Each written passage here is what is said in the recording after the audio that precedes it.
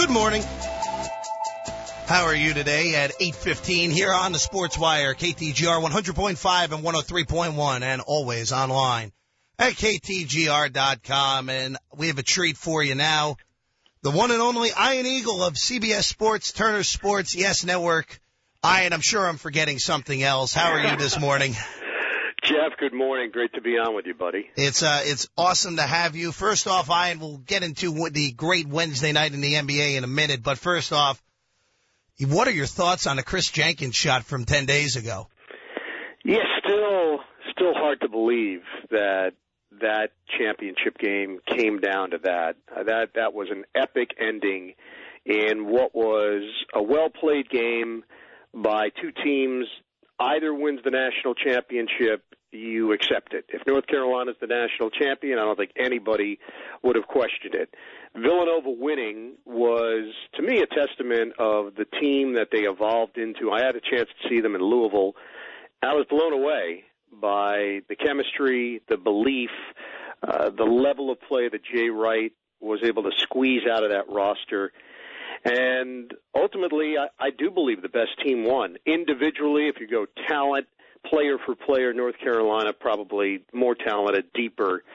But Villanova had something special. They rode that magical wave that carried them all the way to a national title. And to win in that fashion, it's unforgettable. You'll never see anything like it. Truly, the only game that I could even come up with that was close, that could have ended the way that it did, obviously the NC State championship with Jim Valvano and the unlikely nature of that.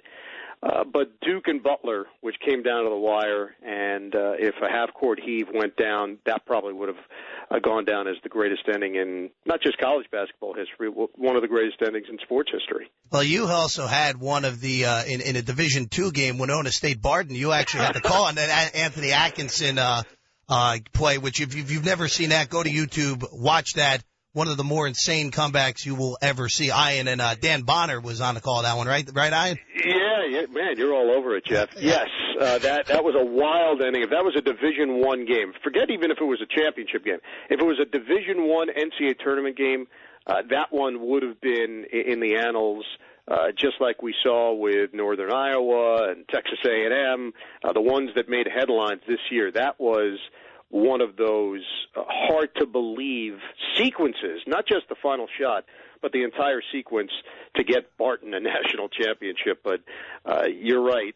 Those stand out in your mind, and as a sports fan, you know and I know that's what you wait for. The build-up was such, especially after shaky semifinal games, that this one had a chance to be a special game. Nobody could have predicted that it comes down to a three-pointer at the buzzer to win it and walk out of Houston with a national championship. Ian Eagle of CBS Sports joining us here on the SportsWire. Ian, Wednesday night was as good of an NBA night as I can remember to end a regular season. What are we going to remember 10 years from now more? Golden State breaking the wins record or Kobe's 60?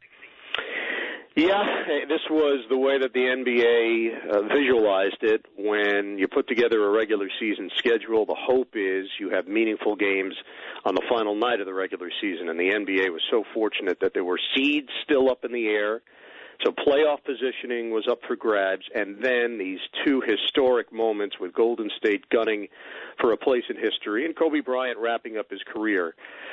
Individually, the Bryant performance is one that will stick with people for a long time. But what really struck me about it, and you have to probably dig a little deeper to fully comprehend it, is when you wrap up a career at that age and you know it's the last game and the team's not going to the playoffs, so look at all the circumstances involved. That means that he's been a great player that happens to be playing for a non-playoff team. He's announced his retirement. And everybody on the team has bought in, players, coaches, that this is going to be one of those memorable performances. For you to get 50 shots in a game, the respect level already has to be high. But to get 50 shots in your career ender means that everybody was on board. So for Kobe Bryant, a fitting way to end it. For me, the more monumental memory will be the Golden State Warriors, the team concept behind it, to win 73 times out of 82, walking onto an NBA floor when you're dealing with back-to-back games, 4 games in 5 nights, travel problems, going through customs in Canada, injury, sickness, distractions, personal issues. That's saying something. To me, that's the one that really stands out because it's the team concept and the fact that everybody contributed in some way. Their head coach wasn't even part of it for a long stretch of time. Luke Walton steps in and does a spectacular job of leading that Golden State squad. So if you weigh everything, Jeff, to me the Golden State accomplishment is the one that stands out more. Has Steph Curry broken the game of basketball, Ian?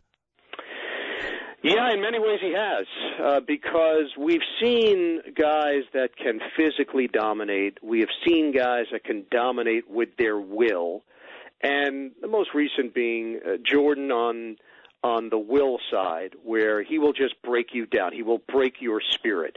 LeBron James on the physical side, where he's a specimen and has skills at every attribute that you're looking for, high skills, Hall of Fame skills.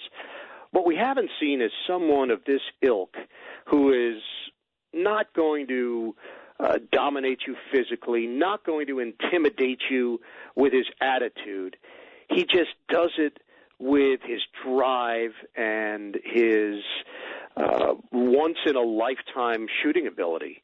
And that means that not just was he born with it because he's the son of Del Curry. He took it to another level. Del Curry was one of the best shooters I've ever covered in my 22 years doing the NBA. Steph Curry is at a different level. And the fact that people have been galvanized, NBA fans have been galvanized by this guy, shows you that things are changing in the NBA. And if you see him up close and in person, Jeff, there's nothing about him physically that you'd say, wow, I get it now.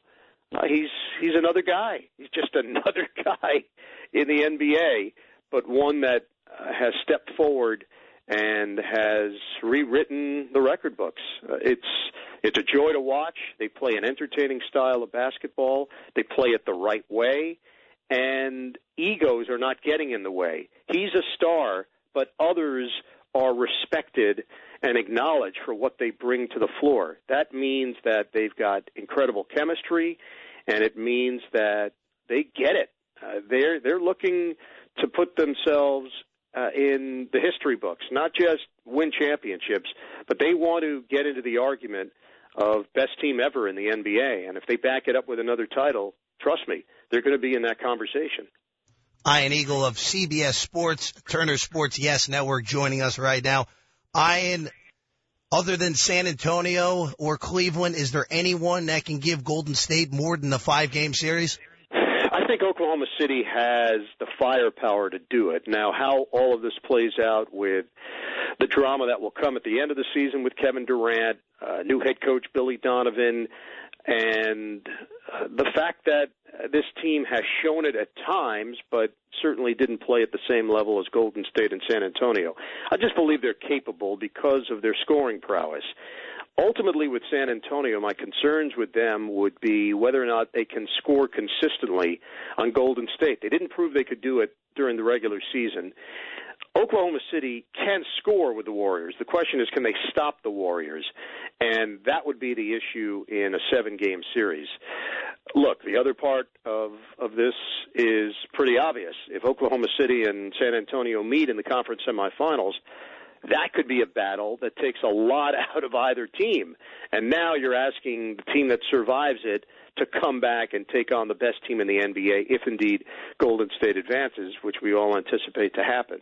So if you're asking me which team in the West would have the best chance to knock off Golden State in a 7-game series, I really believe Oklahoma City would have the best chance. I'm not sure they're going to get that opportunity because San Antonio just may take care of business and force the issue into the Western Conference Finals. Ian, let's look at the East real quickly. Cleveland, obviously the prohibited favorite. Who do you give the second best chance to out in the Eastern Conference? Look, Toronto Toronto deserves a mention just based on what they did in the regular season. The issues for Toronto will be how they handle the stage now. Last 2 years they've been knocked out in the first round of the playoffs. This is a better Raptors roster. I think this team is prepared for a deeper playoff run. Do I think they could knock out Cleveland? I'm not convinced of that.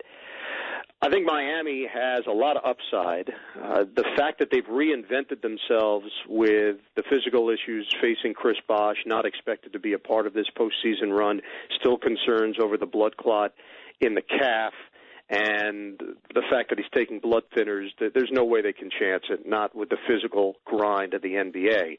But Joe Johnson gave them a clear jolt, and Hassan Whiteside has played at a ridiculously high level.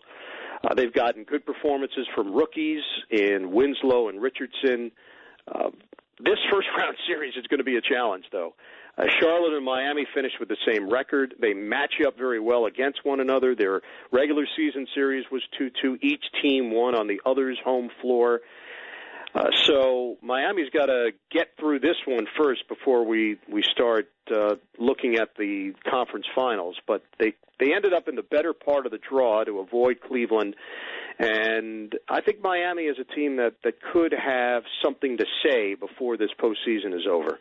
Ian, one last question for you. NFL schedule was released earlier this week. As a play-by-play broadcaster, is there any, looking at the schedule saying, I'm going to get sent here, here, and here throughout the year? Yeah, I sneak a peek. I will tell you, Jeff, when that day was on the calendar every year, that was a big day for me because I would try to forecast and speculate. And now I must admit, I don't even try to figure it out anymore. It's an inexact science, and whatever happens. To me, it's exciting because it reminds you that you get to do it again for next year. The NFL season every year brings so many thrills and drama and storylines and narratives, and that day when the schedule's announced, it's just another little, hey, don't forget, it's right around the corner. So for me, it's always exciting. I'm looking forward to it. He's Ian Eagle of CBS Sports, Turner Sports, Yes Network, and again, Ian, I'm sure I'm forgetting something else with your all your responsibilities. You can hear him on TNT tomorrow, Hornets and Heat. You're with Brent Barry tomorrow, right, Ian? I am. I'm with Brent Barry tomorrow, and throughout the first round, we're bouncing around from series to series. So it's a great way to be a part of the postseason when you get to see a little bit of this and a little bit of that, and then when things start to take hold, I think they'll probably start assigning us to a more specific series the rest of the way. Ian, thank you so much for joining us. You're always welcome on any show I'm on, and again, thank you for everything you've done for me over the years. Jeff, on a personal level, so proud of you. Great to be on your program. Keep it up. The fans in Missouri are lucky to have you, so we'll talk real soon. Thank you, Ian. He's Ian Eagle of CBS Sports. Coming up next, spring games today for Mizzou. Blake Topmeyer joins us next here on the SportsWire on KTGR.